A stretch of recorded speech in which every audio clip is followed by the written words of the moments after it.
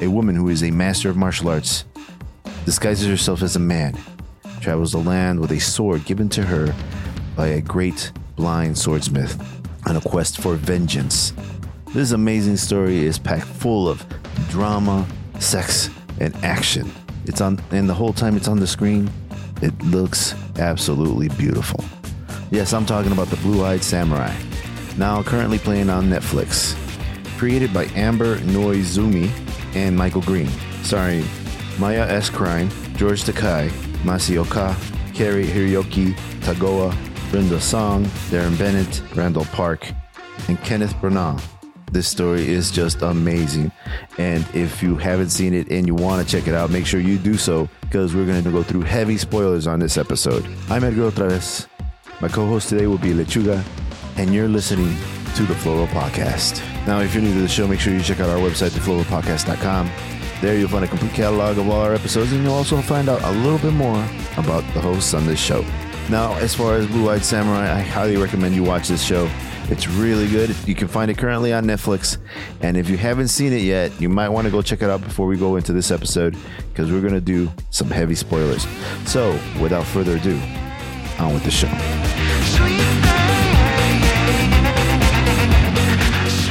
All right. So, welcome to another episode of the Floral Podcast. I am Edgar Otraves. And today my co-host is Lechuga, and we're going to be talking about Blue-Eyed Samurai, which you can find on Netflix. Lechuga, man. So, like, you brought the show to me. Obviously, you like it. Mm-hmm. What was some of the things that you dug about the show? Oh, man. I'm normally, like you would know, I'm not really that into anime or keyed into anime. Like, I'll check it out if someone's like, you really need to watch this. So eventually I'll get around to it. Due to like the writer's strike and the acting strike, all that stuff, like I just ran out of shit to watch. So I was trying to find something new, and then I randomly watched the trailer for Blue-Eyed Samurai. I'm like, what the fuck is this? Like, this looks crazy. Yeah. So then I looked it up a little bit more, and then it was created by a husband and wife. Okay. The guy was behind like Blade Runner, the newest Blade Runner that came out, and he had worked on a couple other things that I liked. I can't remember right now. But the funny thing is, I don't have Netflix. Like, I had canceled my subscription a while back, probably like 3 price hikes ago. And like the first episode for Blue-Eyed Samurai was on YouTube. They put the entire first episode on there. So I'm like, fuck it, we'll watch it. So I watched it with my girlfriend, and we got immediately hooked to the point where I then started a new Netflix subscription just so I could keep watching this fucking show. Yeah, dude. So this guy is known for being a writer on Logan. Yeah, there you go. Logan was the other one. Yeah. I love anyone that grew up watching X-Men loves Logan. So yeah. So Logan, Blade Runner, or the new Blade Runner, and Green Lantern. Along with Heroes. So I mean, Green Lantern, probably not the biggest resume stuffer there that you want to be showing, but yeah, that's on there. He's got other cool things on here. Raising Dion, I guess he's also a producer on that. So yeah, that's interesting. It was mostly Logan and Blade Runner. When I saw those two, that kind of sold me. All right, I'll check this out. Well, it looks like he did some writing on Smallville as well. Oh, cool. Yeah. So and Sex in the City. So yeah, he's been around a while. You're like, oh, Sex in the City. That's why I tuned in. Yeah. No, I'm just saying those are some of the notable things that he has on his resume. But yeah, so yeah, the cast in itself is pretty interesting. I mean, they got a lot of Asian representation on the show. They got Mazi Oka, who is Hero on the show Heroes. Yeah, you remember him? Yeah, I do. Yeah, and he's Ringo in this, right? Yeah, he's Ringo. Brenda Song is Akemi. George Takei is Seki, who is like the father figure to Akemi. And I thought he was great too. Oh, he was wonderful. Yeah, I don't know if George Takei does more voice actor work or not, or if this is his first time, but I thought he was fantastic. Yeah, no, he's done other voiceover work, but I really I think usually it's not that notable. I think this time he really shined. And of course, Mia S. Erskine is Mizu. Yeah, she's been in a lot of stuff too. Yeah, most of the time she also is like a writer and a creator. She has a show with her friend called Pen 15. Yes, where she's like they're kids or something, and they go back in time. It's a weird show. Yeah, I didn't see it, but I know of it. Yeah, You know who's also on here is Randall Park. Yeah. He plays Heiji, the Shindo, who's like a helper. He's interesting. I thought he was interesting. That guy's been in a ton of stuff. I was going to say there's also the guy that does the voice for Taigen. Mm-hmm. He's in a bunch of stuff too. A bunch of Netflix shows like Never Have I Ever. Pretty much everything he's in, he plays a handsome guy. Including this, I guess so. Yeah, and you can't even see him, right? Like, I mean, they got him animated, but yeah, he gets to play the handsome guy role. Yeah, fucking guy. They should give the handsome guy role to like a fucking ugly motherfucker like myself, man. It's just a fucking voice, just a voice. I guess so, yeah. You know, yeah. Like, really? Does it really matter what this guy looks like? It's animated, you know? Jesus Christ. I don't know, man. It's kind of like that across, like, with video games, too. Yeah. Like, the cool, like, character or whatever, you look up their voice actors, and it's also either, like, beautiful women or really handsome dudes. Fucking nonsense. It's voice acting. It's voice acting. It doesn't matter what they look like. I mean, I don't know. Whatever. Have you ever seen some of the radio disc jockeys and stuff that come out, you know, on public radio? Like, they put. I've seen every now and then they'll put somebody up on a billboard, and I'm like, whoa. Yeah. Damn, dude. Like, it's cool that you put your face up there and stuff, but maybe probably shouldn't. Yeah, probably not. Probably you should refrain from that, you know. Well, that's where the phrase "you got a face for radio" comes from. I'm sure that's going to start changing. It's going to move over to like, you got a face for podcasting. Yeah, right.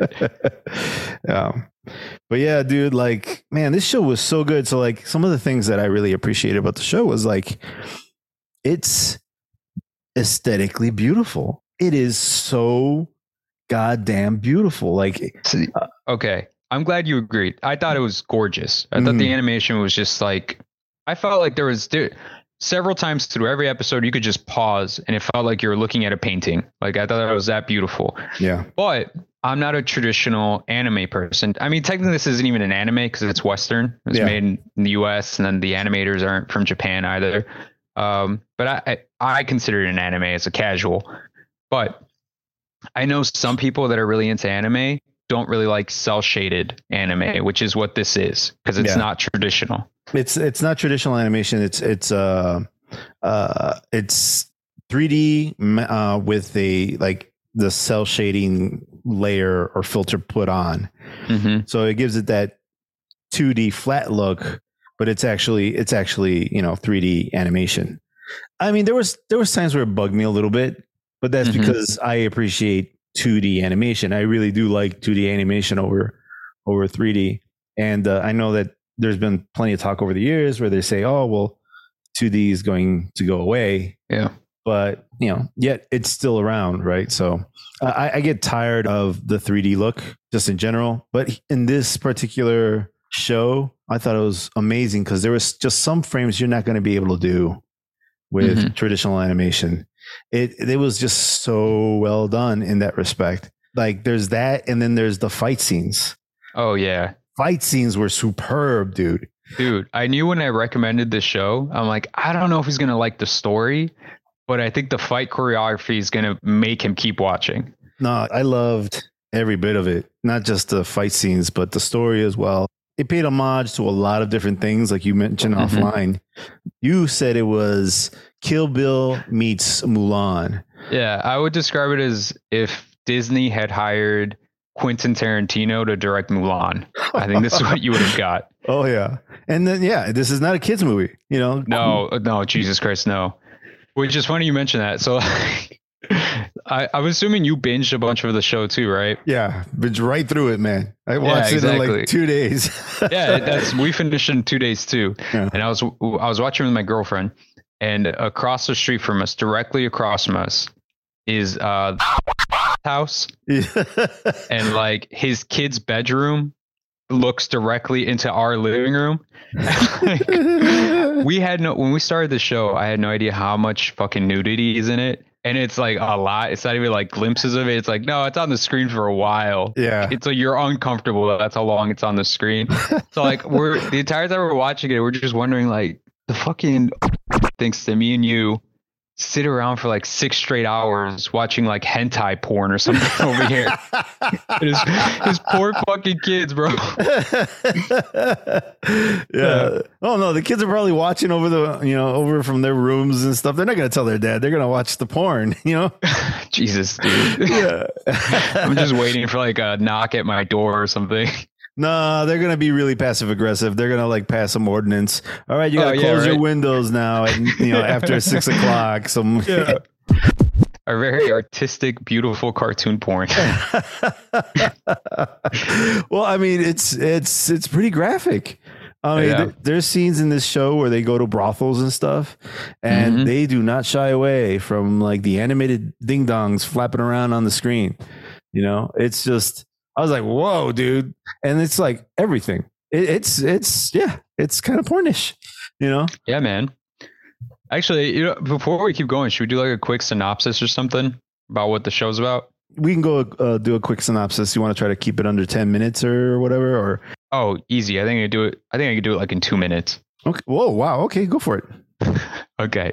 Like we said earlier, this show is like if Mulan was in the Kill Bill universe, and it follows the main character is Mizu, who at first as the audience you're led to believe is a young man, but it turns out Mizu is actually a girl pretending to be a boy, because during this time it was disadvantageous for a woman to be out alone in this world. So she was told to be a boy from a very young age, and she's out for revenge, because this is also during the time of Japan, where Japan was closed off to the rest of the world. It was briefly opened up a bit, and that is when some white men came in, one of which we're led to believe raped her mother. And she is the result of that rape. She has now grown up, and she wants to get revenge on one of the white men that raped her mom. She doesn't know exactly who it was, but she has it narrowed down to 4. So the entire series is her trying to track down and kill all 4 of those men. And as the series continues, it's kind of like it's Mizu wrestling with her desire for revenge, and also what that means to the people that care about her, and how destructive it is, not just for her, but for others around her, and whether or not it's worth it. Over and over again, she chooses the path of revenge. But she's a very interesting character in the fact that she doesn't have a master. Nobody would teach her how to use the sword. So I'm sorry, are you done with the synopsis? Yeah, go ahead, man. So like no one teaches her how to use the sword. She learns by watching other swordsmen come by where she's staying, which is with the person that she calls Sword Father, who's a blind swordsman, or not a blind swordsman, but a blind sword maker. Yeah, I love that guy. That guy's awesome. So he's making swords. These people come to him to make swords for them. And while these people are waiting and he's making swords, some of these people will practice in the backyard, and Mizu will watch and learn from everyone that comes by. So she eventually becomes like her own encyclopedia of all these different sword styles. She is like super well versed in the martial arts, especially the sword, from all her watching, because she will watch these people and then she will go and practice on her own at night. It was really cool and really interesting, because in her first fight that we see as the audience, she basically fights all these swordsmen and is naming off all the different techniques that these people are throwing at her. And she's like, that's inferior to this technique, and she'll do this technique. Then the opponents are like, so you must be from this house or style of martial arts. And she's like, I don't buy to any style. I was like, damn, they got some Taekwondo in there. They got some of that concept where she uses what is useful and just kind of puts that together. So like some of the things that they pulled into the show is really like well versed, or it makes sense, right? So like she doesn't have a style. That's very like the Taekwondo concept of like you take what's useful from the different martial arts and what suits you, your body, etc. But she's super well educated in the martial arts. So would you say she was Mizu was the first MMA practitioner in the history of the world. Basically the first practitioner of Taekwondo, but yeah, mixed martial arts. Yeah. Yeah. Something I forgot to mention. It's called Blue-Eyed Samurai because Mizu has blue eyes as a result of her father being white. But because this is during a period in Japan before it was tainted by Western influence, Western features, specifically blue eyes, are looked at like a deformity. Like you're disgusting if you have Western features, especially something like blue eyes that can't be hidden. Yeah. So even though she's been pretending to be a boy pretty much since she was a small child, because she has blue eyes, she's still bullied and she's still treated like a monster and unwanted, unloved, and just cast aside. Yeah. And at one point, like you said, she's been bullied and just kind of beat up. One of her bullies, Tegan, is one of the reoccurring characters in the show. Who she meets up in the first episode, and she kicks his ass. Yeah. And Tegan is considered the best swordsman and samurai in all of Eto, all of Japan at the time too. Yeah. And his skills kind of dull in comparison, to Mizu, because Mizu is just, I mean, the show makes her out to be such a badass. Yeah, I mean, dude. There's some really great highlights, some really awesome fight scenes. Some of the more interesting ones are like the ones that she has. I mean, obviously the fight with Tegan or whatever his name is. The other fight is, I mean, that first fight is amazing just because it's like the first time you actually see her use her skills against several martial artists, and she's superior to them. So that was fascinating. But the one fight scene where she has with the four, what do they call them? The four claws or the four? Which one? The four like assassins they send after her? Yeah. I can't remember what they're called. Yeah, but they were like jumping off the cliff and stuff. Yeah. That was super interesting. That was really cool. Very reminiscent of like martial arts Hong Kong films. Yeah. In the 90s where they had like these props and they would use the props in the martial arts at the same time. And sometimes it was something like this where it was they were jumping off a cliff. It reminded me very much of like what's it called? Iron Monkey, where in Iron Monkey they have these posts where they fight, and everything underneath the posts were on fire, and while they were fighting, the posts would like fight, deteriorate into the fire, and they would run out of posts. It was similar to that. People were falling off the cliff and stuff like that. There was another movie that it reminds me of. I think it was called Mahjong King or Mahjong Dragon or something like that. And at the end of the fight scene, in the one of the big fight scenes is they're having this fight in like a produce warehouse, and they're fighting on top of these boxes, produce boxes. And while they were fighting on these boxes, the bad guy was kicking the boxes off, and the good guy was running out of places to jump. So it was very reminiscent of that kind of stuff. I thought it was really, really, really cool. But I think you should also mention the fight scenes are brutal.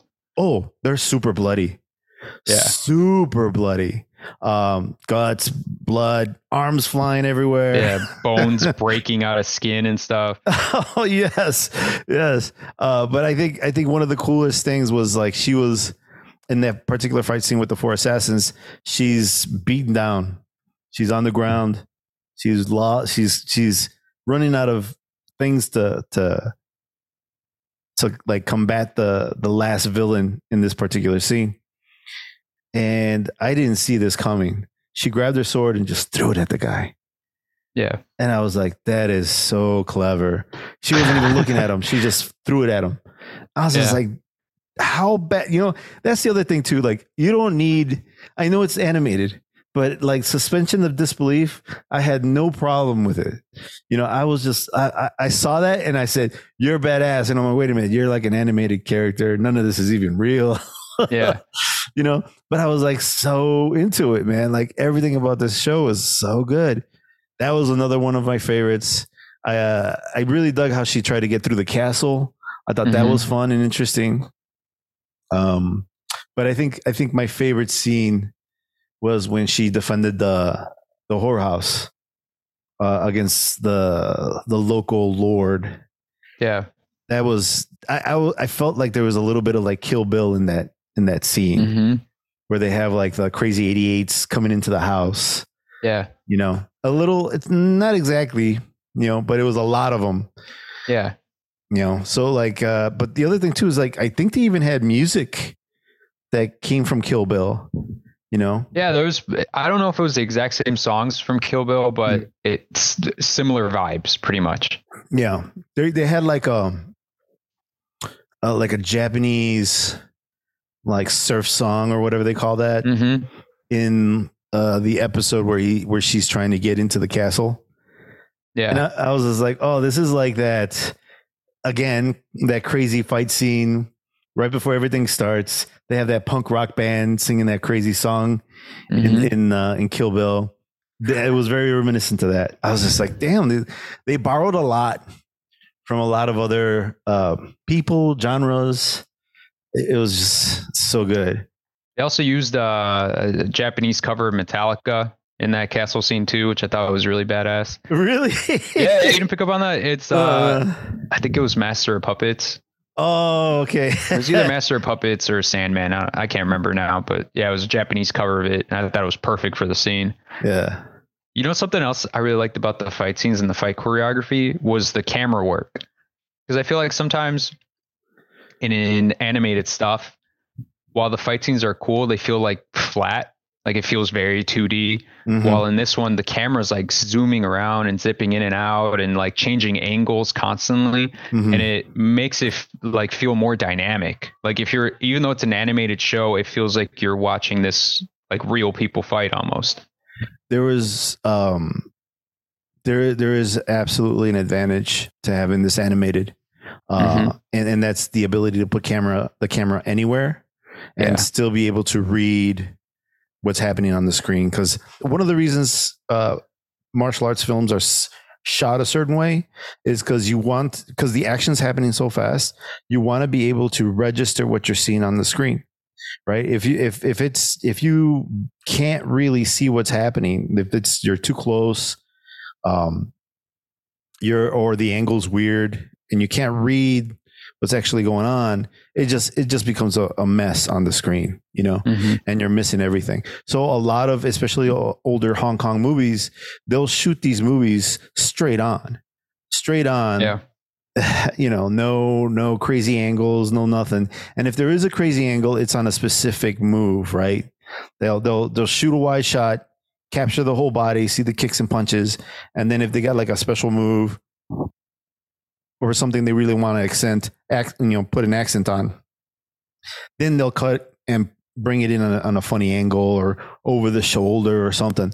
But for the most part, those scenes are shot wide. That's why a lot of people complain about American films, because in American films and where people are performing martial arts, especially when it's like the untrained actor who's trying to perform these martial arts moves, they purposely choose a crazy angle or speed up the motion or do something weird, do all these crazy cuts, multiple cuts to hide the quick cuts to hide the fact that the guy who's performing doesn't really know martial arts. It looks awful. It's like disorienting. Yeah. Yeah. And it's on purpose. It's on purpose because they're trying to hide the lack of martial arts skill in the person that performs.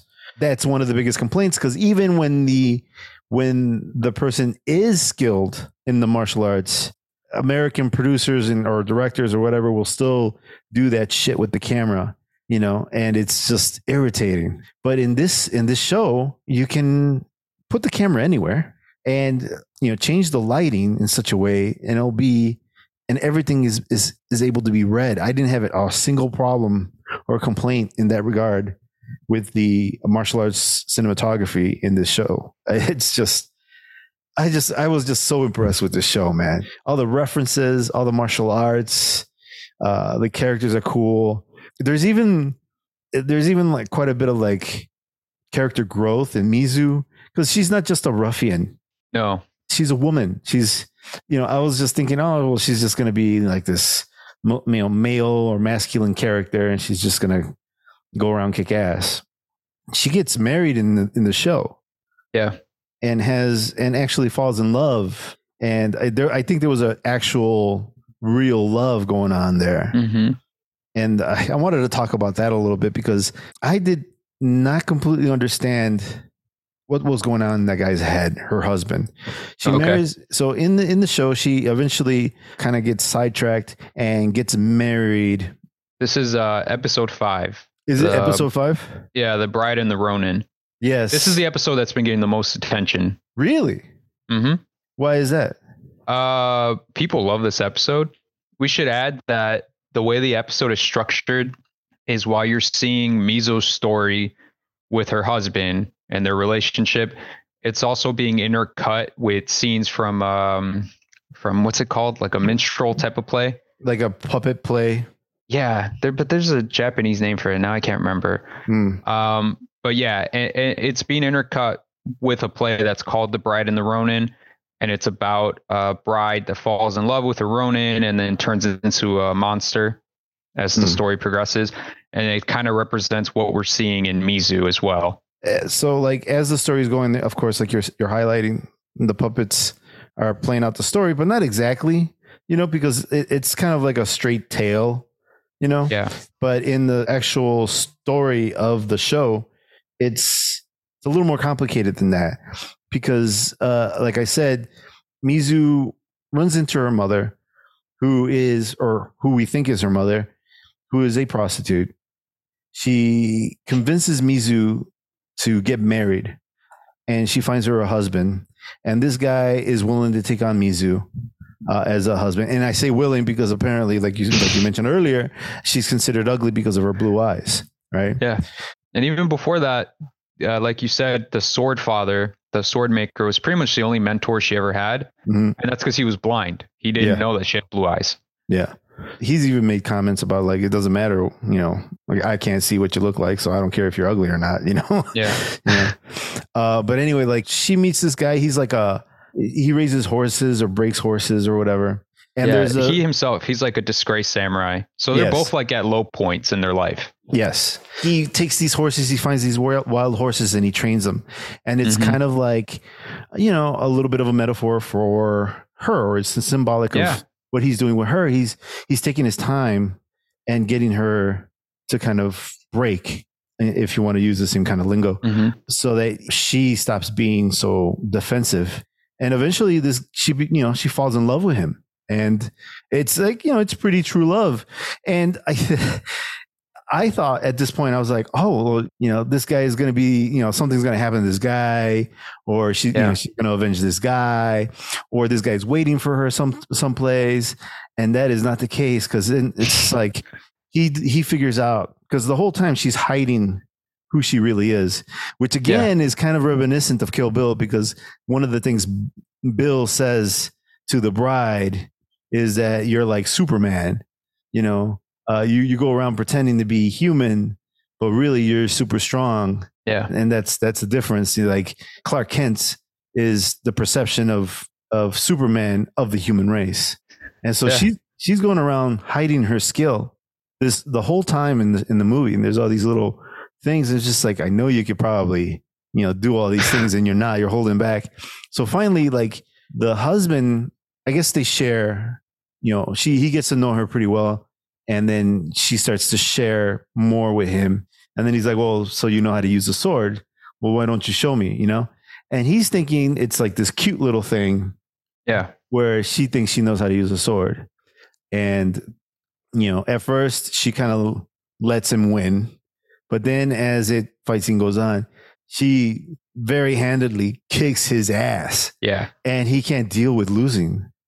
It was so fucking weird to me. It's just like, dude, so she kicked your ass, But I mean, I understand that we're probably looking at the lens of a very traditional society way back when, So, I mean, not everybody has that perspective, right? So he takes offense to it, or it hurts his ego or whatever, and then calls the police on her, basically. So these guys, bounty hunters. We're not show. sure. Oh no, Yeah. it was him. It was him. It was him. You're right. We're not sure. Like they don't really lead on, but I'm pretty sure it's him. Well, no, because later on in the show, Fowler, yes, Yeah. Fowler. yeah, he hints at her that it was actually the mom. When she confronts Fowler at the end, he alludes that it was the mom, the one that called the police on her. I don't know. So we're still left to wonder, because where you're getting to at the end is, so she has a falling out with her husband because she not only outduels him, she embarrasses him. Yeah. She literally kicks his ass. She is leagues beyond him in terms of how good of a swordsman she is. And he's extremely offended. And I mean, you also have to think about this is, I think, the 1700s. So the idea of a wife being able to beat up her husband really kind of breaks his brain. And then two, I mean, the guy's raising horses not because he wants to. He's trying to raise a horse so he can present the perfect horse to the emperor, and the emperor will welcome him back so he can go back to being a samurai. Yeah. Because that's what he feels he's actually good at.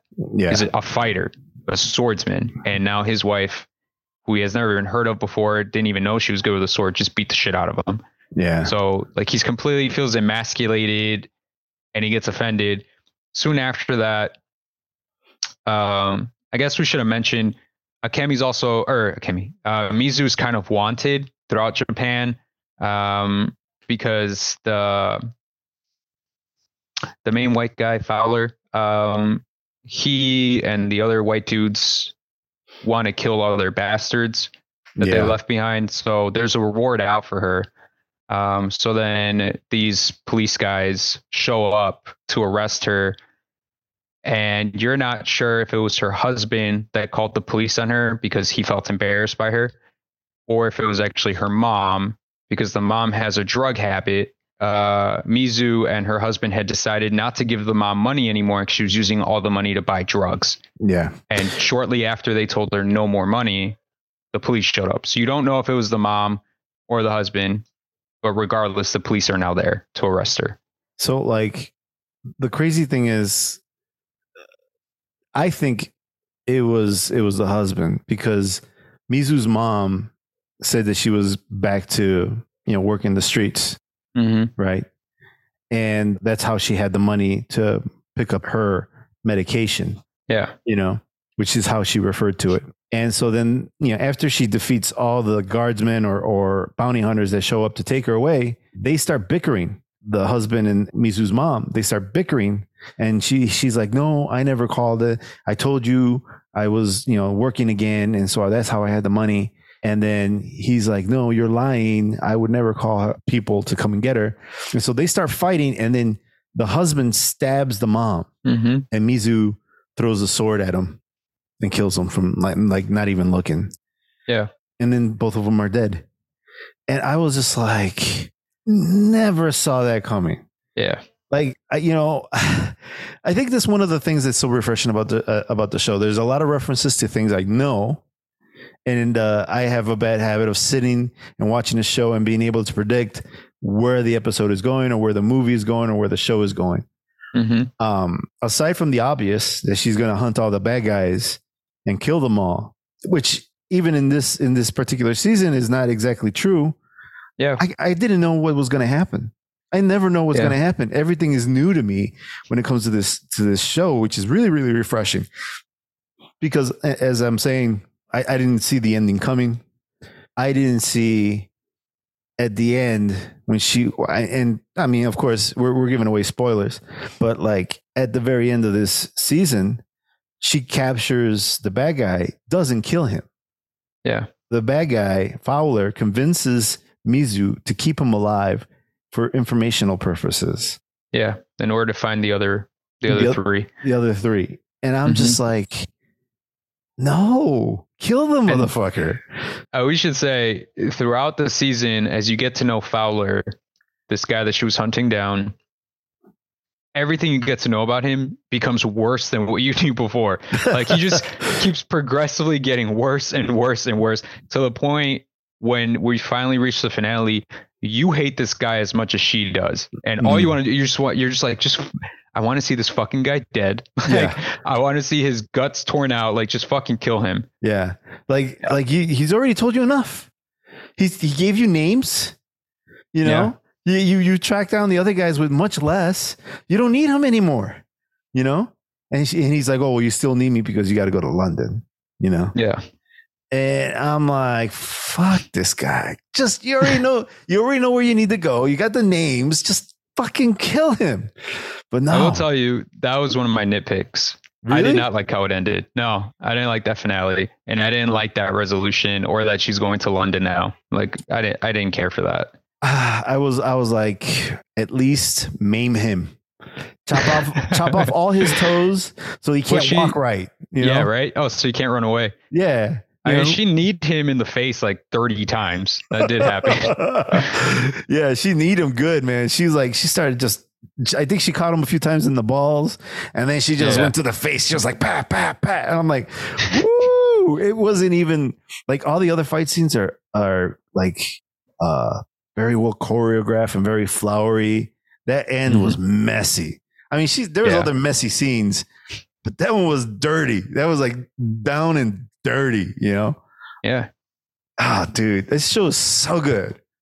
You know that at the end too, when the entire palace burns down and like half of the city, Atto, burns down. That all really happened. That's all based on a true event. Oh, really? I didn't know that. Yeah. Yeah. It was, fuck. I don't remember how many people died, but at the time it was considered like the most casualties as a result of a fire. Mm-hmm. Yeah. So that all happened. Someone trying to take title of emperor by force like that also really happened. I think several times actually in Japanese history. Huh. But yeah, a lot of the stuff they portray in the series is based on true events. Huh. Mizu, the character of Mizu, is not real, obviously, but a lot of the stuff that's happening during the time she's alive was really happening. Wow, that's so cool. And it's a series of like several protagonists. It's not just Mizu, the protagonist. It's like Mizu, Taigen, and the other girl. What's the name of the girl? Akemi. Yeah. Like all those characters, those three characters, they're protagonists in this story. Yeah. And they all have a lot of growth. Like the characters you meet at the beginning are very different than the ones you meet at the end. 100%. I think the most interesting, I mean, I found, don't get me wrong, I find Mizu very compelling, very interesting, but Akemi has a very unique path. You know, she decides at the end of the show to kind of go the path that her father wanted her to have, and she becomes the dutiful wife to an heir to the throne, I guess. But under her terms. Yeah. And that was something that she picked up along the way on her journey to find Tegan, who is supposed to be, or Tegan. How is it pronounced? Is it Tegan? Pretty sure Taigen. Taigen? Okay. Yeah. Taigen. It on her way, you know, because Taigen and her were supposed to get married. It's who she was in love with. Yeah. At the beginning of the series, but Taigen decides that he, you know, being dishonored by the blue-eyed samurai, he wants to go after her, or him, Mizu, him, her, whatever, and get his honor back. I should say at this point throughout the series, the only people that know that Mizu is actually a girl is us, the audience, and Ringo, her funny sidekick. Everyone else thinks that Mizu is a boy. Ringo and the mom. Oh, yeah, that's right. The mom. Oh, and the husband, of course, right? Oh, yeah, the husband. Yeah, but I don't know if the husband knows that she pretended to be a boy. Did he? I don't remember. When the husband meets Mizu, he pretty much thinks she's just like an uneducated farm girl that's kind of a tomboy, but he doesn't know anything about her past. Yeah. Yeah. So then Taigen gets embarrassed by Mizu. Taigen, I was like, what's the name again? Taigen gets embarrassed by Mizu. Wants in his front of revenge. the entire what's it called, like the dojo, right? The entire school, and he wants to get his honor back, and so he's fixated on this. So he's doing the whole kind of like what's it called, Goku Vegeta thing, where it's just like nobody gets to kill you except me, you know? Yeah. And so the whole time, the rest of the show, he's like protecting Pseudo, not protecting Mizu, you know, just because he wants his vengeance, you know. Yeah. And the only reason they're not getting their vengeance, or they're getting their duel, on is because they're at various states of being injured. Yeah, that's exactly it. Yeah. So and like, there's no honor in killing an injured person. No. It's all about honor for Taigen. Yeah. At one point, even she ditches Taigen. She like knocks him out and leaves him, and then she goes off and does the rest of her vengeance. Right? She's off getting her vengeance on, and so but like Ikemi is trying to look for Taigen this whole time. Yeah. But she gets wrapped up in this weird path and almost becomes a prostitute. Well, she was working at a whorehouse. Yeah. And pretending to be a prostitute. Yeah. Because she had, Akemi's a princess. Mm-hmm. Her father wants her to marry a prince. So then the families can unite and he becomes more powerful. Akemi wants to marry for love. She wants to marry Taigen because he's the most handsome guy in town and he's really cool and she's in love with him. So, but the father wants him to marry this guy, another guy that's a prince who's known to be an asshole. Yeah. And the father's telling her like, it's not about love. It's about creating more power, about the family becoming stronger. So it's the rest of the series is kind of her wrestling with that, which is kind of a trope. You know, we've seen that in a bunch of other types of movies and shows like this. Thought that was interesting though. I find that interesting because it's not like, oh, I want to get married for love, and because that's how she starts off.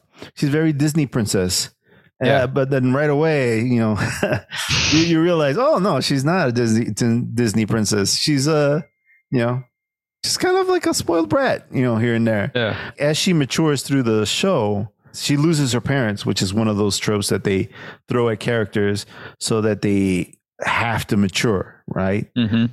And so she loses her dad, her actual father, but then George Takei's character Sakai, I forget his name, Sakai, I think it was Sakai. Yeah, he is actually the person that raised her, and he even says it at the end. He says like, "I raised you." Yeah, well, it was the mom. Her mother's the one that died when she was young. No, but Sakai dies in the end too. Oh, Sakai, yeah. He also dies at the end. He dies at the end, and he says, "I raised you." And Sakai, like the father, wanted her to marry a powerful man, but not for the reasons the father did. Yeah. Sakai always thought that Akemi was really smart. And as long as she stayed close to power, that's how she would become powerful herself. Yes. That's right. Mm-hmm. That's a great point. That makes her upset with Sakai because she doesn't understand that. She feels like this entire time he's raised her to be like independent and a strong woman. Why is he trying to force her to get married to someone? Because she wasn't really seeing what Sakai was trying to convince her of. Yeah. And he wants her to be a great ruler. Yeah. That she'd be the best thing for Japan. Yes. I saw that and I was just like, whoa. And the whole time she's had these unconventional teachers.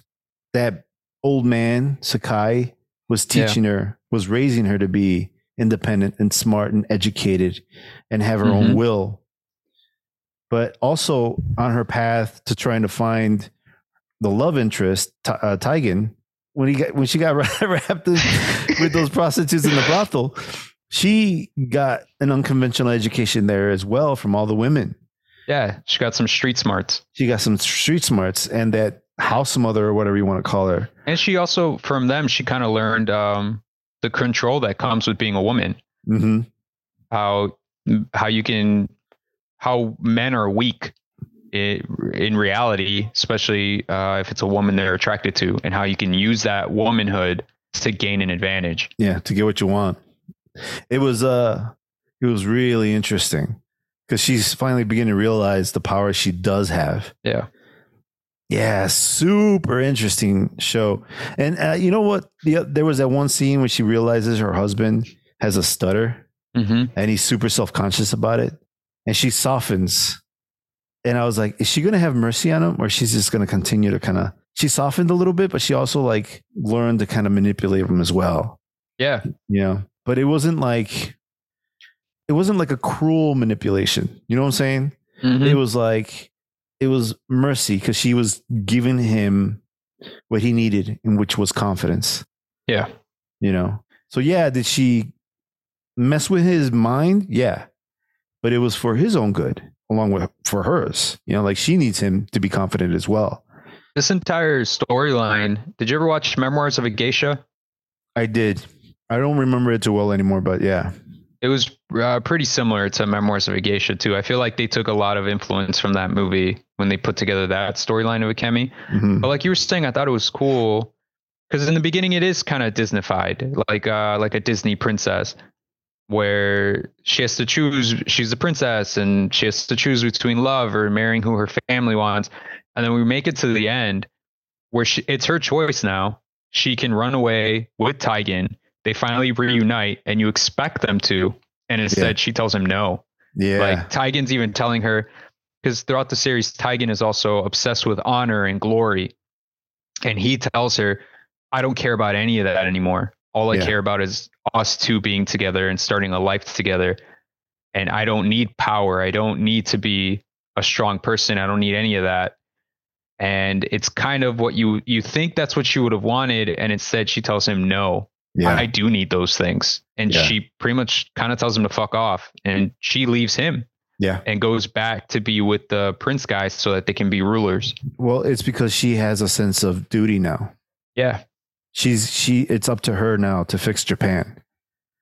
You know, she's going to save Japan from other stupid warlords and stuff. So, she's got a greater purpose. Yeah. It's so deep. Like, I guess there's a lot of like battling with what is my purpose this whole time. You think you know what it is, but you may not actually know what your purpose is. I think I think the only person that actually realized what their purpose is Akemi. The other two characters, Mizu and Taigen, they still haven't realized they haven't had that epiphany just yet. So I almost want to say that this first season's all about Akemi. Like it's Akemi's growth arc. We won't see, I don't think, Mizu's final conclusion or epiphany until much later in the show. Yeah. Mizu's she's kind of fighting with, she feels that her purpose is revenge. That is the only thing she's been put on this earth to do, is revenge at any cost. But she has all the skills of a samurai, to be a legendary samurai. However, a samurai lives by an honor code that she does not adhere to whatsoever. She thinks it's stupid. If whatever it is isn't helping her achieve revenge, she does not care. Even if the other characters in her life all feel like she should be a samurai and get upset with her when she does things that a samurai wouldn't do, they feel betrayed by it. When her personally, she doesn't give a shit. But as it keeps going, some of that starts to sink in for her. Yeah. And some of that she starts to see like why that matters and why maybe having an honor and doing the right thing at times is what really matters. She has a little bit. Yeah. By the end of the show, she kind of does get to that conclusion, but not completely, because she's not fully there. No, she's still grappling with that. Yeah, because she then takes this guy. I don't know. The whole, I mean, I think the ending is very creative. Because now she's dealing with this untrustworthy source of information. You know, she's got Hannibal Lecter with her, and she's traveling with Hannibal Lecter. And she's got him chained up like Hannibal Lecter too. Yeah. But that fucking dude's gonna eat her. You know, he's gonna do something. He's gonna sabotage her. He's gonna misinform her. He's gonna try to kill her. He's fucking awful. He is awful. He's completely untrustworthy.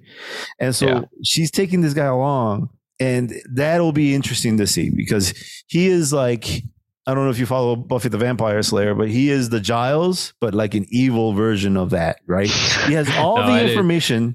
He has all the information you're looking for, that you need, all the wisdom, all the knowledge, but you can't trust a fucking thing that comes out of his mouth. Yeah, I guess he's more like Hannibal Lecter, you know? Yeah.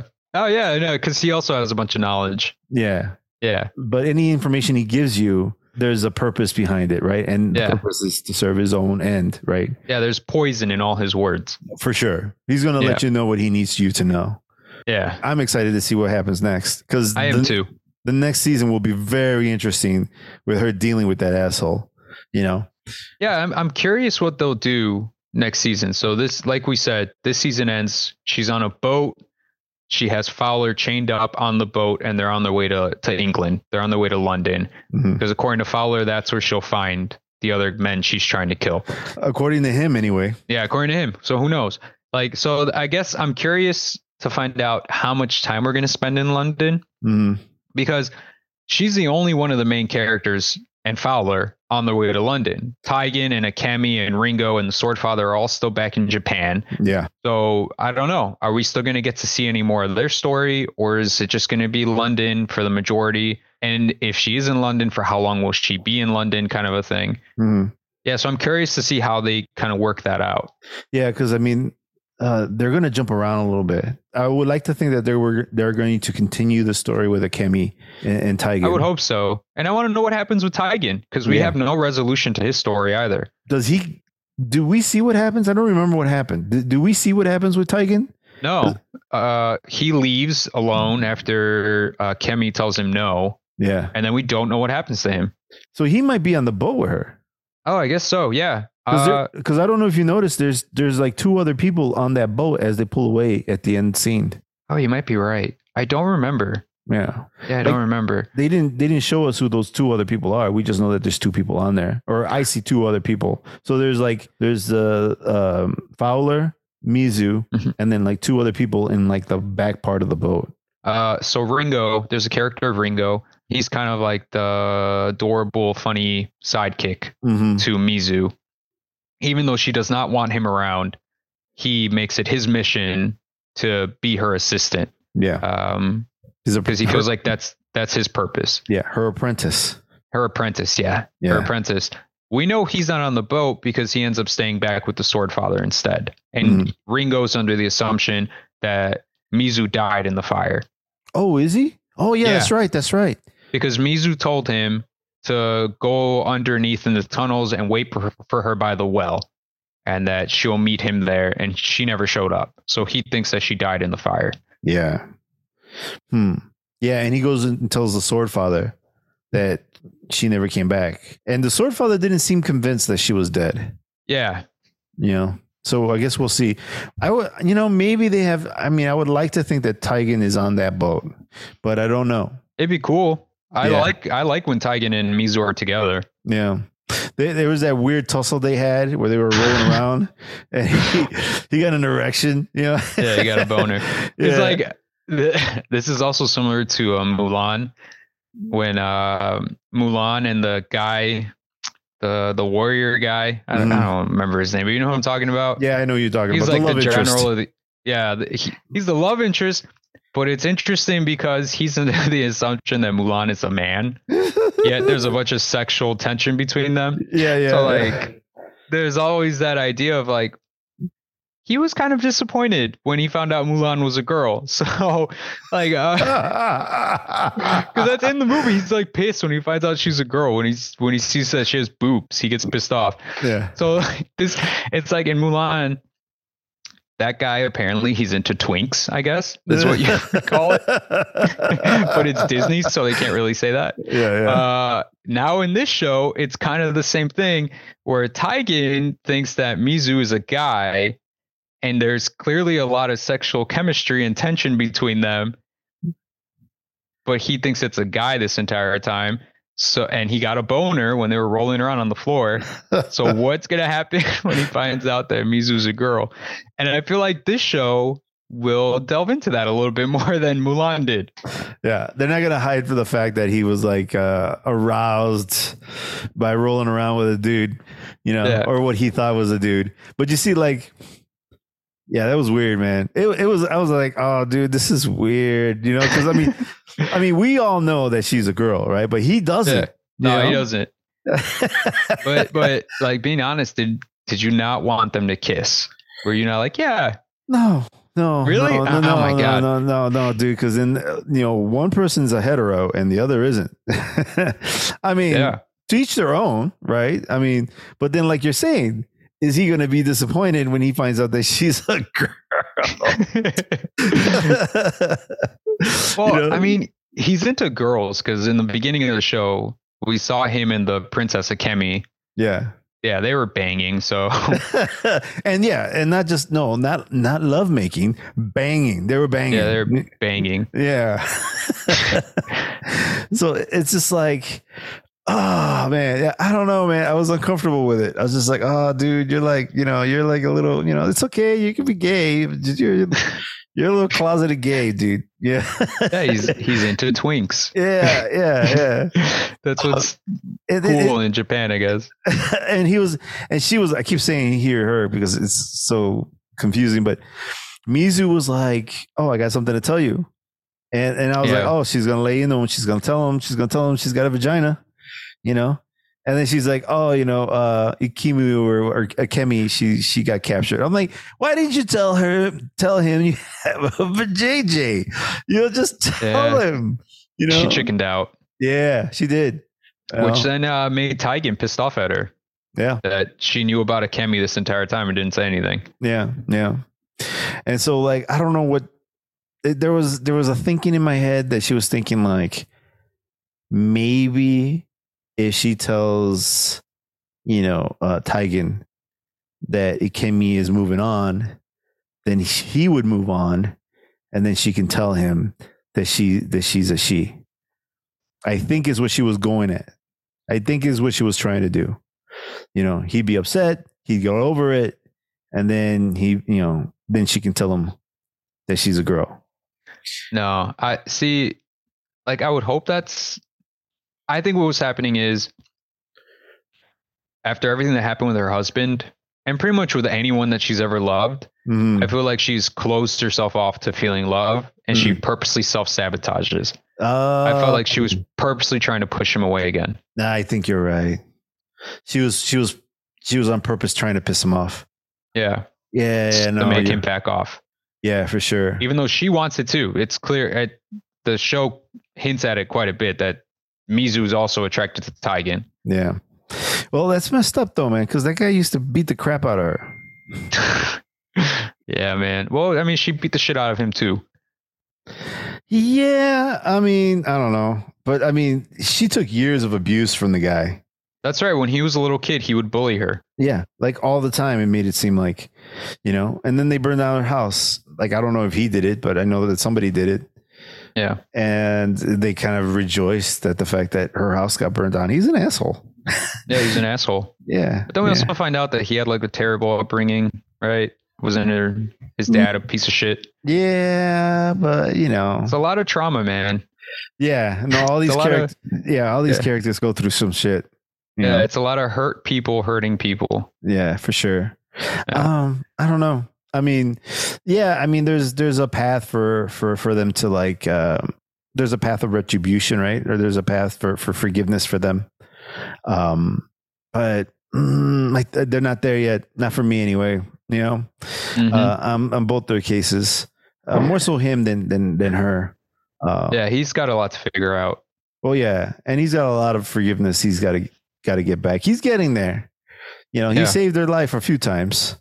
Yeah, but I don't know, for the wrong reasons. This is like, oh, I saved your life so I can kill you later. I think that's just like what he's saying, But I think by that point we already reached it where he clearly cares about her or him.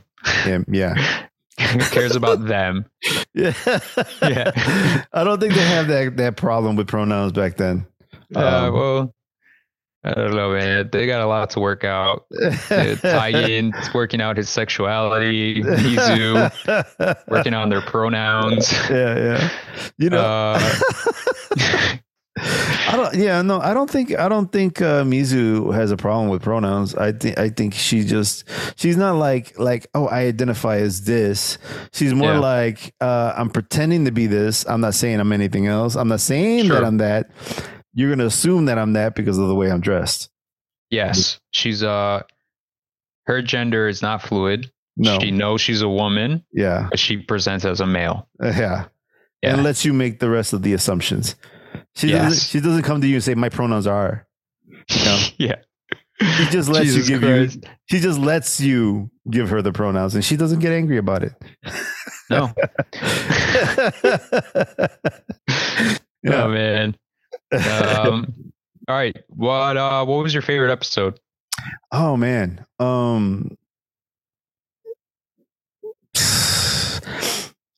want to, man,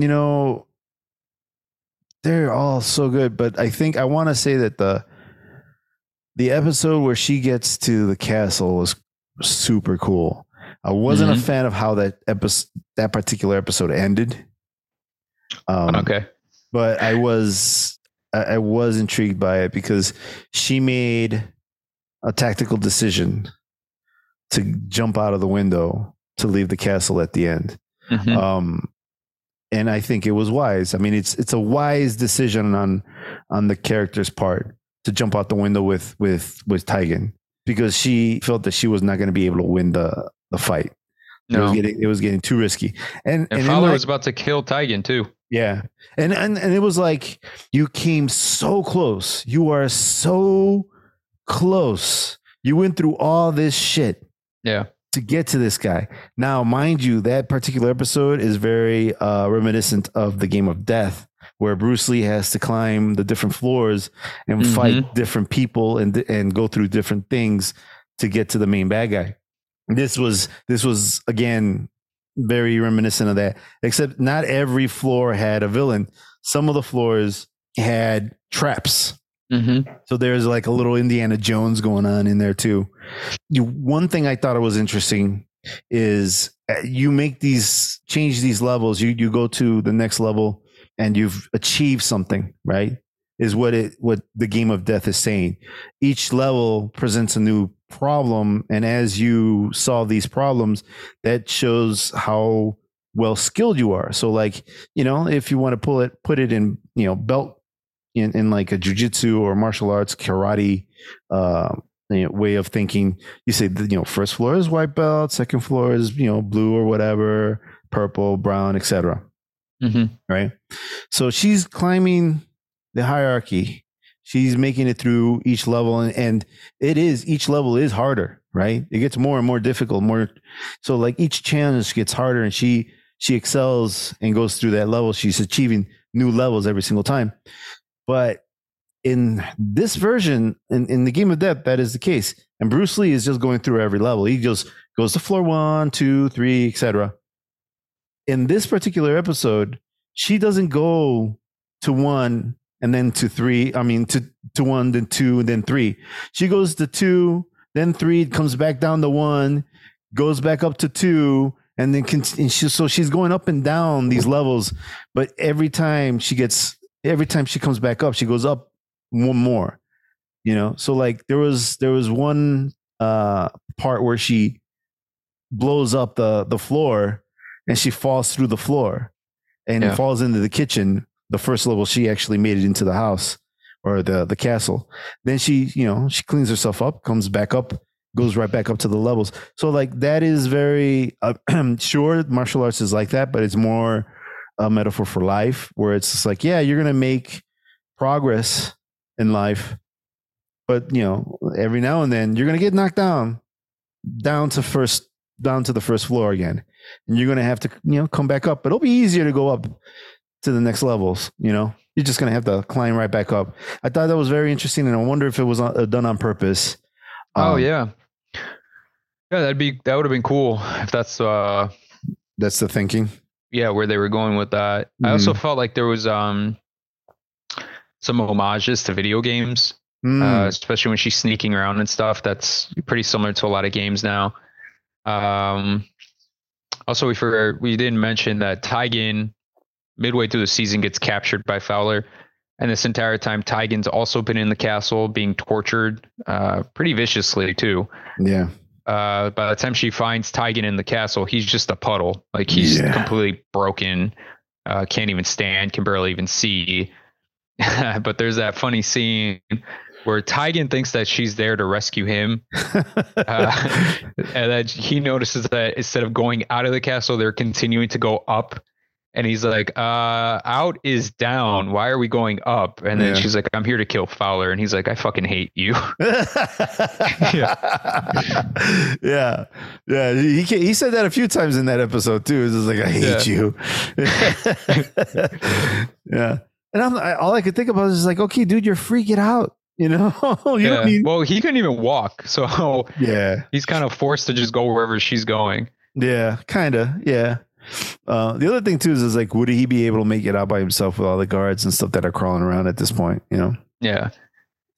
But I also thought it was interesting in that particular episode that she spared the one guy that helped her, the one guard that helped her get her sword back. Oh yeah.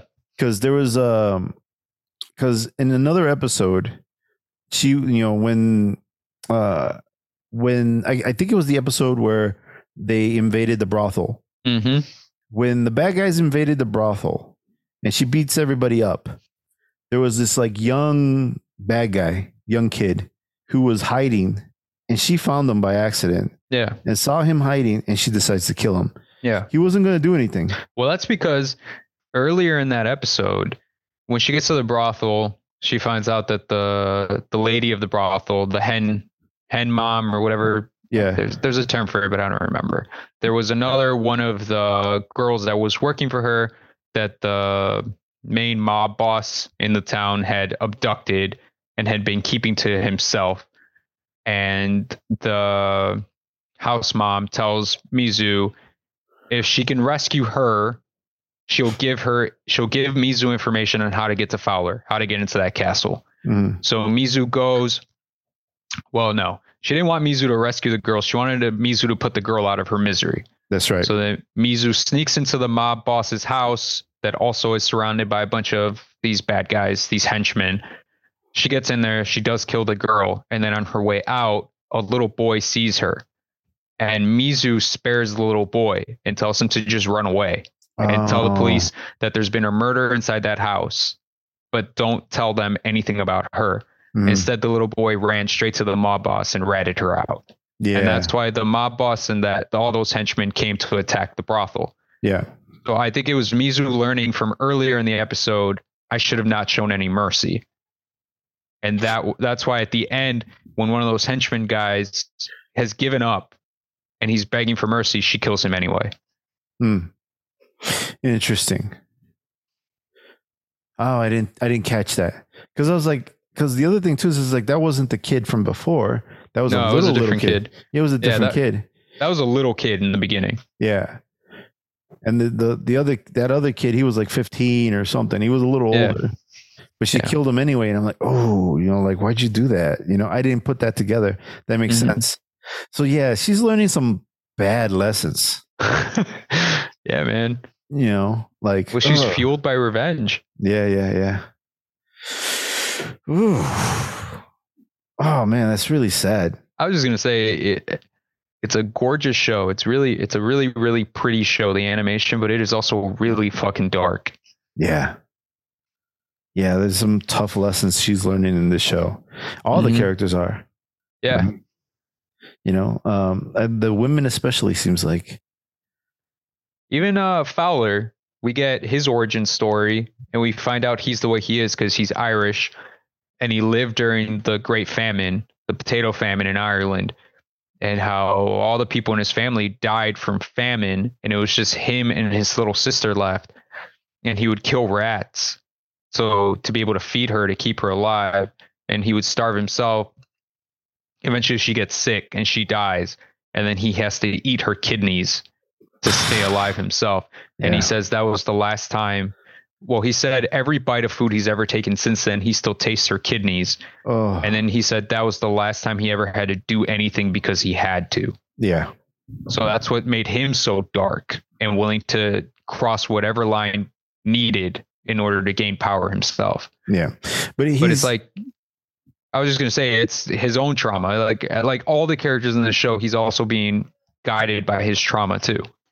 Yeah. But you can choose to take that trauma and make you think, okay, well, I don't want anybody else to be like this or go through this. Instead, he says, no, you know, I'm going to go ahead and like be selfish about this and make it so that I never have to suffer. And I don't care I don't care who suffers in you know, around me while I'm not suffering. Because he saw so many people die that others' lives don't matter to him anymore. Yeah. Yeah. He even said that he bled for his sister. He bled and fed his sister with his blood. Oh yeah, that's right. I forgot. Yeah. And that sustained her for a little bit, but not for very long. Whew. Yeah. This is, yeah. And you know, I mean, let's be real. Like, I know this is, you know, just a show, but you know, like, those days were rough, man. Yeah. Like, yeah, there was war, a lot of it. And there's famine, and there wasn't any technology, and, you know, people pooped outside, and, you know, if you died, nobody cared, you know, unless, you know, you were a higher up in something, if you have some kind of status. But like, if you were a nobody, you could die and no one would know, you know? Yeah. Traveling wasn't easy. Traveling was very dangerous. It's just like, yeah, it makes you think like, oh man, we take a lot of shit for granted in this world. You know, we can take a plane and fly 10 hours and be in a completely different place. We can be in Spain in 10 hours. When back then that would take months, you know, months. Some people wouldn't even survive the fucking trip. Yeah, man. You know? Think about how angry you'd have to be to get on a boat for a month just because you want to go kill someone. Yeah. Like you got an entire month on a boat just to think about it, you know? And still get there. Like I don't know. By that point I'd be like, I don't give a shit anymore. Like I'm too fucking tired. Yeah. And so I do have a problem with the show.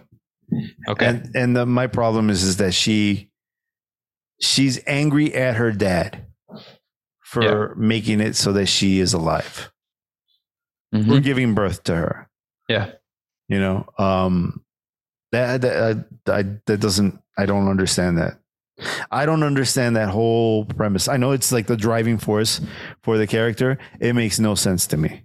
That's the one thing. That I take it as her entire life has been nothing but suffering. Like it's just been one bad thing after the other.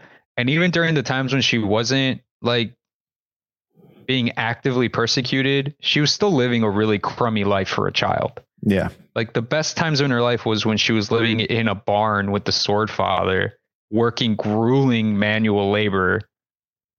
And that's like the best time in her life. The rest of it's literally just been suffering. So I kind of feel like she holds this grudge against her father because she sees it as, you gave me this life of suffering. Mm. And then she also feels like he raped her mom.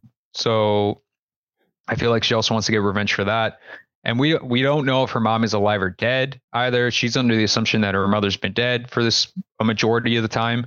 And she also thinks that her father's behind that. So yeah, I understood why she wants that revenge, but it is dark to be mad at someone for giving you life. So yeah, it's so she's mad at the dad for giving her the sucky life, and you think that maybe she would feel different if he would have stuck around and given her a better life, that maybe that's what she wanted, is if her dad would have stuck around and changed her life, that she wanted a father.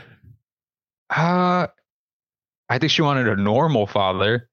Yeah. Like not some like awful white dude from England or Ireland, wherever one of the four happens to be from.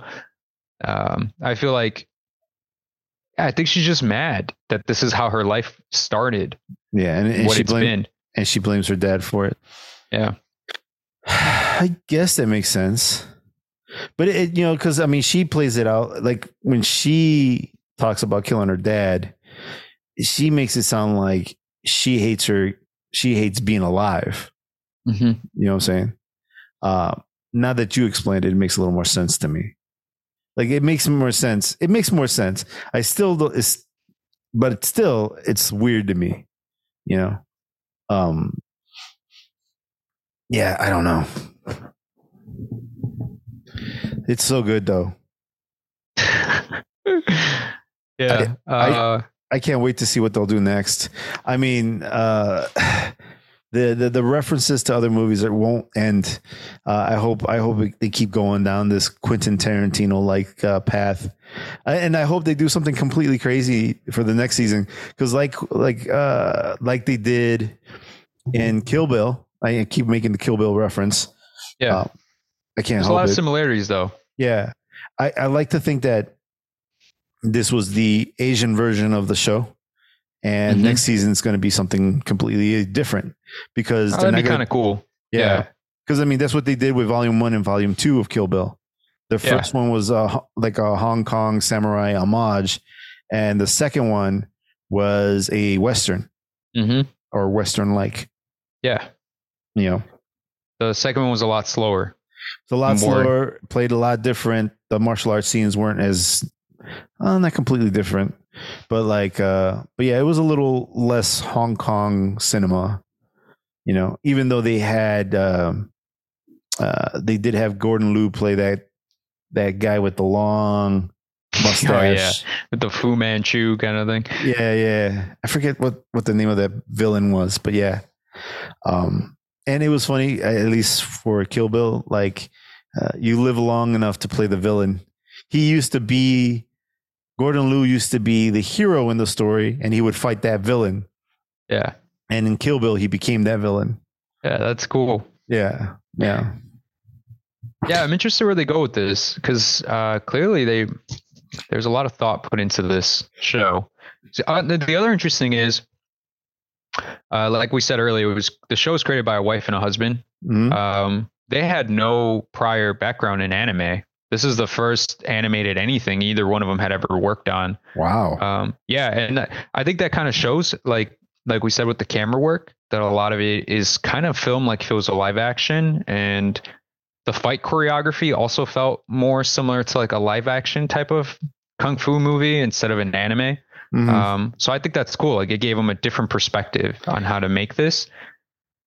And then something I don't think we mentioned is, while the husband is the one that has a lot more of the background in producing and creating stuff because of the stuff he made with Logan and Blade Runner, the wife was the one that came up with the concept for the show because the husband is white and she's Japanese. And when they had their first child, when she was looking at their child, she was happy and excited that the child looked so Western.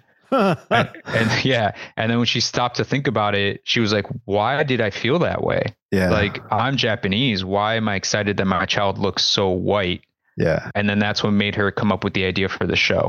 My daughter's half Asian and half Mexican, and there's parts of me that was like, oh, I can't wait for my daughter to watch this. And then you see the like the blood, I'm like, okay, maybe she can watch this.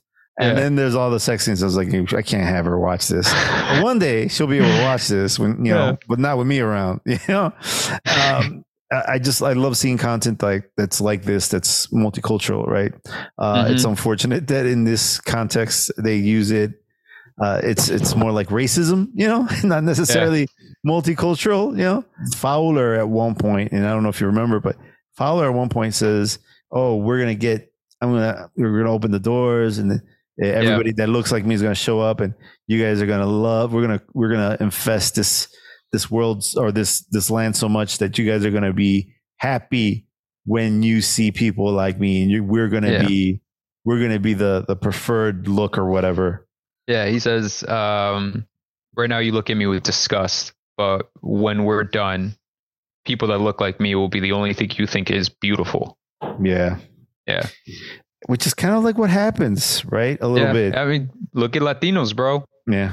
Put on any novela and all the actors look pretty white. They don't really look traditionally Hispanic. Yeah, it's really weird. There is a little bit of racism in Mexico too, but in Japan, there is some weird kind of, and this is from the little bit I read, so I don't really know. But from my understanding, they are strict on conformity. So even if your hair, for example, is blonde, you're like, you're half white or whatever, and you have blonde hair, they want conformity. So you have to dye your hair in school. Wow. Yeah. Your hair has to be black, just like everybody else's. That's pretty wild. Yeah. You can't stand out. even if your natural hair color is a different color, it has to be black like everybody else. I didn't know any of that. Yeah. So there is some racism in Japan, and they are a very, very cohesive culture. They very much stick to their own, and so then when Westerners show up, yeah, they'll entertain you. Yeah, it's cool to have you around, but yeah, they don't expect you to stick around. And from the little bit that I know, people who visit definitely get that sense. Yeah, you feel it. Yeah, it's interesting to see that in a different culture too. But there, it's really unique because, like I'm saying, and again, me speaking from complete ignorance, I really don't know what it's like there. They very much stick to their own. I've heard stories where, like, fighters, for example, will go over there and fight and stuff like that. But when you go over there and even if you're a good Westerner and you know all the culture and you're educated and you try your best to assimilate, you're like the good Westerner, but you're still a Westerner, you know? If you're a Westerner and you don't know any of the culture and you break all the rules and you don't mean to, etc., it doesn't matter. You're the bad Westerner, you know? And even if you're Japanese or Asian or if of Japanese descent, but you're not born and you don't really live there, you're still kind of an outcast. Yeah. It takes a lot for you you actually have to be born there, live a majority of your life to find acceptance. So it's interesting that this is something that one of the co-writers produced. Maybe there's a subconscious concern for her daughter and her acceptance because she will stick out. Yeah. Yeah. One of the cool things that I've seen on Instagram is people who are half Japanese or people who are Japanese but born in another place, or they're born in Japan and spent a lot of time overseas. And so they have this experience that's not completely 100% Japanese. And their stories are interesting. Yeah, I bet. Yeah. I've seen some girls who are half black, they have dreads or whatever, and they live in Japan and they want to be in Japan, and Japanese life is all they know. And then there are some girls who are girls and guys. I shouldn't say just girls, but some girls, I say girls because we're talking about Mizu and stuff. But there's some girls and guys that are half Japanese or whatever, and they learn Japanese outside. But when they come in, you know, just like Mexicans, they go to the mother country and they don't speak the language as good as clearly as the natives, and everybody picks up on it right away.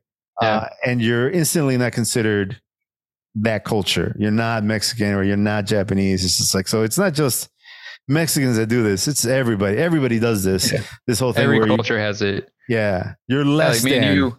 Me and you here in the US, we're Mexican. But if we go to Mexico, they look at us like we're American. Oh yeah. 100%. We'll stick out. You and I will stick out, dude. Oh yeah. You're too tall and too white and I'm too fat, you know? Oh my God. Oh, for sure. I'm also too tall. Dude, my Spanish is good too, and right away they pick it up that I'm not from around there. Yeah, because no matter how good your Spanish is, it's not going to be the same. You don't say the same slang. You don't have the same accent. None of that. So it sticks out. It does, and I think it all depends on the region too that you go to. But I mean, I don't know about your accent, but my accent's all over the place. It's not just from like the northern part where my mom is from or where your dad is from. It's a mess now. I listen to the radio and you know, I've been to a couple of places, and so my accent is just a nonsense accent. It's not anything, I don't think, anymore. I don't think it's Mexican. I don't think it's anything. It's just noise that I make that sounds like Spanish. Yeah, it's funny. You just sound Cuban now. Yeah, I sound a little Cuban, a little Spanish, a little Puerto Rican. It's whatever's playing on the radio, whatever's hot, you know. You sound like Bad Bunny now. I sound like blah, blah, blah, blah, blah. I just mumble all my Spanish. Yeah. Or one episode I did want to talk about was the episode where Mizu goes to the brothel, Mm-hmm. for the first time, and they jump around in time. I found that one interesting Oh yeah. because you follow Mizu at first, and then you follow Akemi, and and then like they just keep going back and forth. It starts in the very beginning of the show. It starts at the end or in towards the end, where Akemi meets Mizu, Mm-hmm. and then they jump around in time and tell you how they got to that point Yeah. from And both sides. we should mention Akemi knows that Mizu is the one that embarrassed Taigen. Mm-hmm. She's the one that dishonored him. So Akemi also wants to kill Mizu. Oh yeah, that's right. At one point. Yeah, at one point. Yeah. Because like we said, Akemi wants to marry Taigen. The only reason her father even agrees to let her marry Taigen is Taigen's considered like the best warrior and the number one samurai. So there is some honor in that. But now that Mizu embarrassed him and beat him, all his honor's been stripped away and he is no longer worthy of marrying a princess. Yeah. Yeah. So she's kind of angry. I don't know if she's necessarily looking for vengeance, but she's angry. Well, she does. She was trying to poison Mizu. But the poison that she was giving her wasn't going to kill her. It was just going to drug her. And yeah, I guess you're right. Yeah. And then maybe she would have killed her. But I mean, I don't think she really set out for vengeance. Vengeance is just something she thought of at the moment because she couldn't find Taigen. She found Mizu instead and decided she was going to go after Mizu. And Mizu was wearing Taigen's scarf. Yeah, that's how she figured that out. And then it became this big thing where Mizu became grateful for, or I'm sorry, not Mizu. Ikemi became grateful for Mizu because Mizu basically saves her and the whole brothel. Yeah. But yeah. Oh man, dude. This is you know what's the biggest disappointment about this show is that it's only 8 episodes. It's just 8 episodes and they fly by. You can't stop watching. No. Yeah. And who knows how long we're going to wait. Netflix, as last time I checked, they still haven't picked it up for season 2. What? Yeah, at least officially. And the creators were out like pushing on social media like Netflix is still deciding whether or not to do a season 2. We have 4 seasons planned. If you really want to see this story, the full story, please recommend the show to everyone you know. Put it out there that you want to see it. Comment on, send messages to Netflix, tell them how much you like the show because they still haven't made up their mind. What? Yeah. Oh, come on, Netflix. Bro, this is what Netflix does. They cancel shit left and right all the time or don't do a season 2. So I don't know. Who knows what'll happen? Oh man, they need to do a season 2. They need to do all the seasons. There's so much cool stuff. We started watching Zom 100. I thought that was great. We watched the first episode. That show is awesome, dude. Zom 100. Zom 100. I never even heard of it. It's okay. So the first episode is basically introduces you to the world. This guy, he's what you call a salary man. He's just an office worker. He says he gets his first job. This is a live action show? No, this is yes, it's actually I believe it's actually a movie. Oh, okay. But it's also an anime. Gotcha. And so like this guy, he's an office worker. He's living this, he finally gets his first job. He's excited about his job. He falls in love with this, one of the secretaries or somebody who's walking around in the office. She's gorgeous. And he's thinking, while I'm here, I'm going to get to know that girl and I'm going to get her number. We're going to start dating and I'm going to be real good at my job. And then he quickly realizes that he's living in hell. His job doesn't end, dude. Like his like it's one of those jobs that just pushes you into the ground. And so he's like working like around the clock. People are sleeping at the office. And when he's not, they get yelled at. They get yelled at for messing up. They get chewed out. People quit, left and right. There's a high turnover at this joint. And it's one of those places where it's like, and this happens in the first few minutes, like he gets the job, he works his 8-hour shift. They go out at a party And then after partying, after being drunk, they're expected to go back to the office and work some more. And then people are sleeping under the desks and stuff. And this happens for 3 years. Oh my God. He's being tortured. And as the show goes on, that first episode, everything begins to dull. All the color gets pulled out of the frame and everything's in black and white. Until finally, something crazy happens and the zombie apocalypse starts. And so he doesn't realize that the zombie apocalypse is happening. And he's walking through, like he becomes a drone. He's just like walking around. He's like a zombie himself. He's walking through life. He's walking through his apartment building. And then people are dying left and right. And in the peripheral, he starts seeing color, and not just like, because it's blood, right? But it's not blood. It's like, it's not red. It's green. It's yellow. It's purple. It's blue. It's all kinds of different colors. It's not red. It's all of a sudden it's color. The color is coming back into the frame, but everything else is still black and white. Just the blood is all different color, Crayola colors. And so then this guy realizes, oh shit, it's the zombie apocalypse. I don't have to go to work anymore. And then he says, I can live my life. Oh my God. This is like, there's nobody going to be in the office anymore. I can live however I want to live. So is this show kind of a comedy? Yeah. Oh, okay. It's like a horror comedy. So Gotcha. This guy, so he's got a bucket list, and he's gonna fulfill everything in the bucket list. Like, there's like skydiving and all kinds of this crazy stuff. So to him, the zombie apocalypse is the best thing that's ever happened to him. Yeah, it's his chance to live life while everybody is walking around being zombies. Yeah, it's a cool concept. Yeah, I'm not 100% sure if this is actually real life for him, or if he's just finally like lost his, fell off his rocker and it's kind of nuts, because the color never goes, like the weird colors never go away. Everything, once he realizes, he has this realization that he can live life now, the color gets back into everything.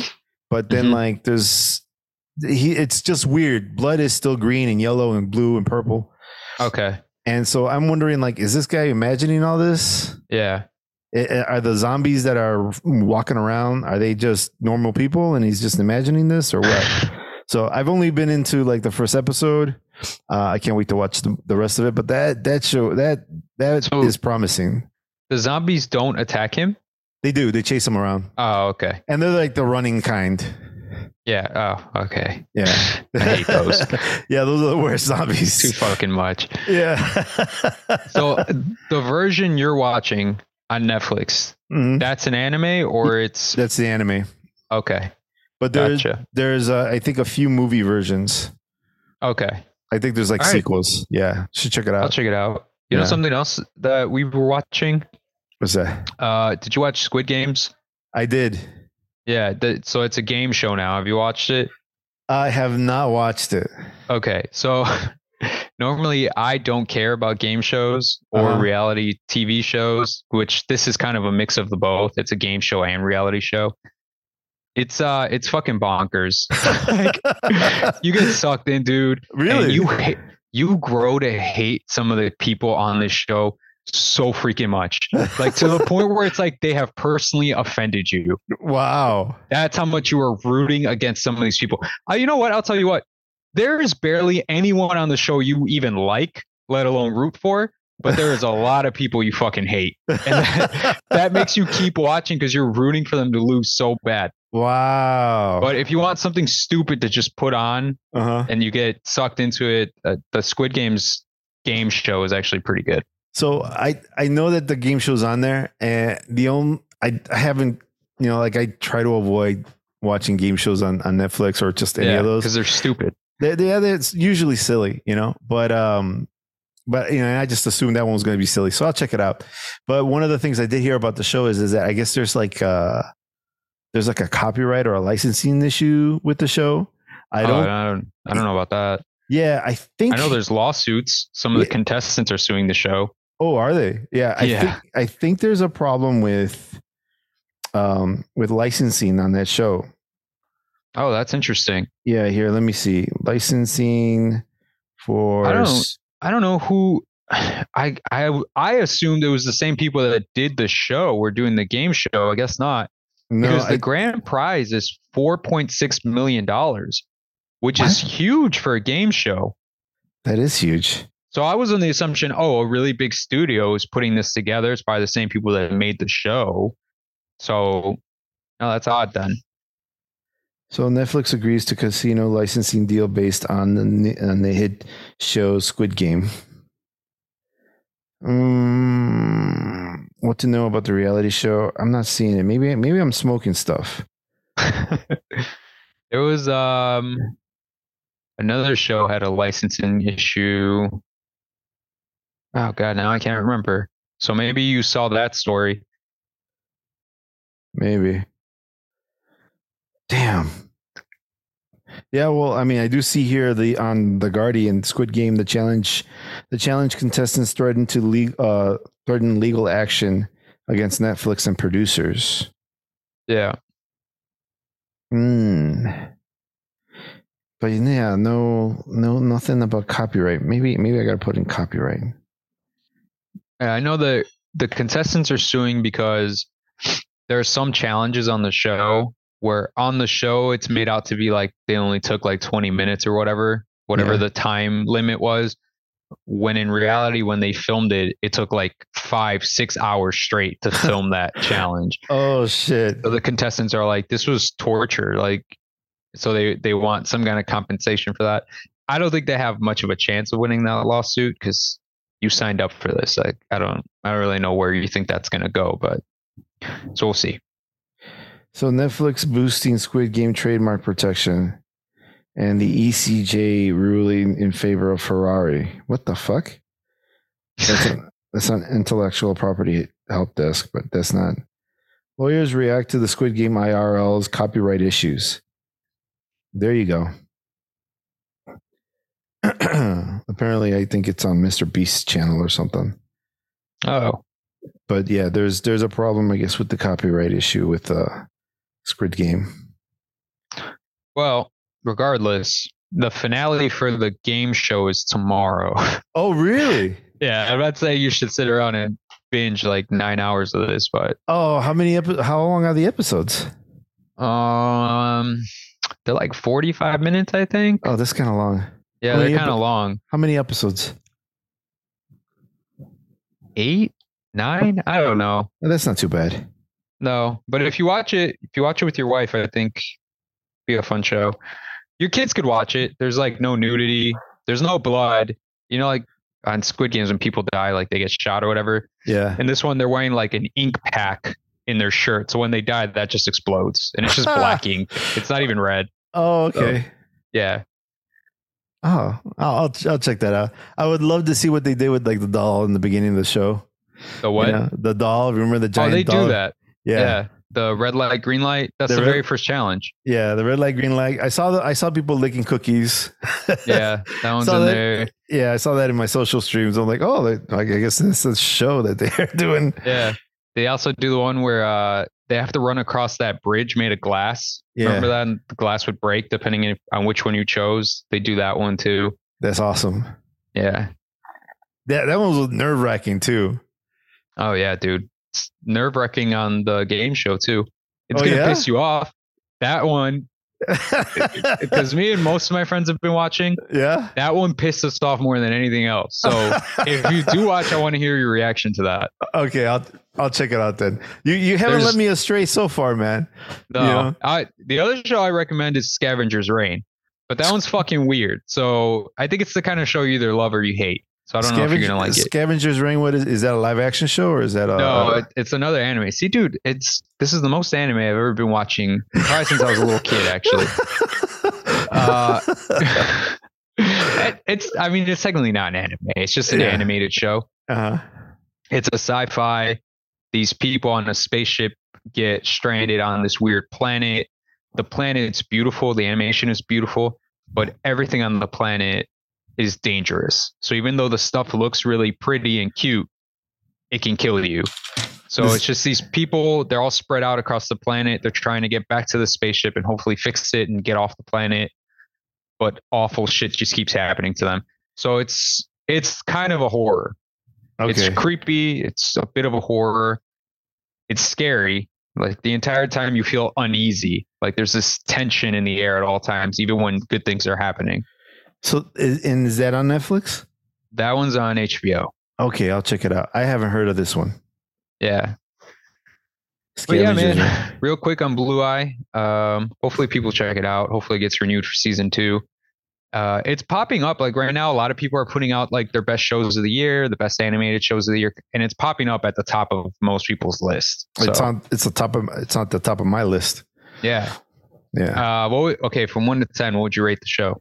Oh, dude, 10 being the best. Yeah, 10 being the best. 9. Oh, that's where I'm at too. And I would give it a 10, but I have an issue with her taking dude with her. Yeah. On her little hunt for the other bad guys. And I have issue with her whole reason to kill her dad. It's just weird. It's a weird premise. You know, I have issues too. I was a 9, and it's mostly because I felt like the finale was pretty weak. I also felt like some of the finale felt rushed, and some of the animation fell off a little bit in the finale. Personally. But yeah, overall, I loved it. I've recommended it to everyone, even people that I know don't watch animated shows. I'm like, no, just check it out. You're gonna like it. Yeah, I thought you were gonna say even people I don't know. Hey, you, whatever your name is, watch this show. Yeah, I need you to watch it. I need a season 2. Just put it on in the background. I don't even care if you pay attention. Man, yeah, no, dude, I'll definitely make a little social post for this too. Oh, cool. Yeah, I usually take little snippets out of the show and throw it on a picture or something and throw it on the web.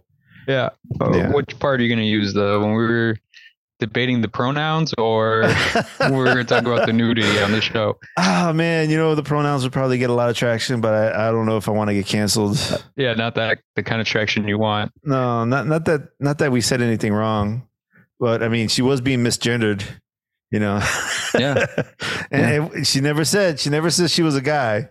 She let people assume. She's so fucking badass, bro. Yeah.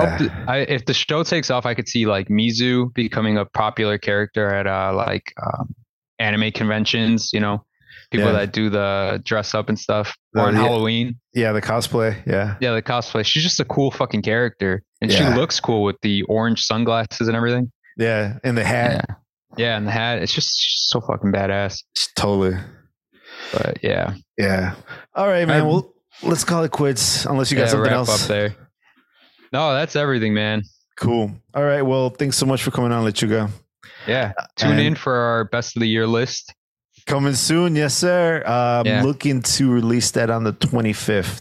So on Christmas Eve, one of those days. So stay tuned, and we got more to come. Thanks so much for listening. We'll catch you next time. Later. The music you're listening to is titled Sweet Thing by Tell Sonic. You can find that over at Epidemic Sound. And if you haven't heard about Epidemic Sound, they provide royalty-free music for a low monthly cost. If you're a content creator like myself, you definitely want to look into Epidemic Sound, because they have a great selection of music. They got something called Future Bass, which I am totally digging right now. And they also got other things like reggaeton, hip-hop, etc. So if you're looking for really unique music, you definitely want to check out Epidemic Sound. And when you do go check them out, make sure you use my referral link in the description. If you're in the market for fitness equipment such as weights, dumbbells, barbells, maybe you even want a squat rack, you definitely want to check out Titan Fitness. I believe in this brand. I own quite a bit of equipment from Titan Fitness, but the best thing about Titan Fitness is the price. They have great quality equipment at a decent price. There's plenty of other fitness brands out there, but sometimes you're paying more for the name than you are for the actual quality that you're getting. Titan Fitness gives you the quality that you're looking for without overpaying. So make sure you check them out, and when you do, use my referral link in the description. I can't say enough good things about Eye Samrai. I totally dig this show. It is on Netflix. Last I heard, they were basically kind of campaigning for a second season. It may not happen. So please watch the show, give it the ratings it deserves so that we get another season, because I'm totally digging this show. I'll probably watch it again Now, if you're new to the show, make sure you check out our website, theflowrollpodcast.com.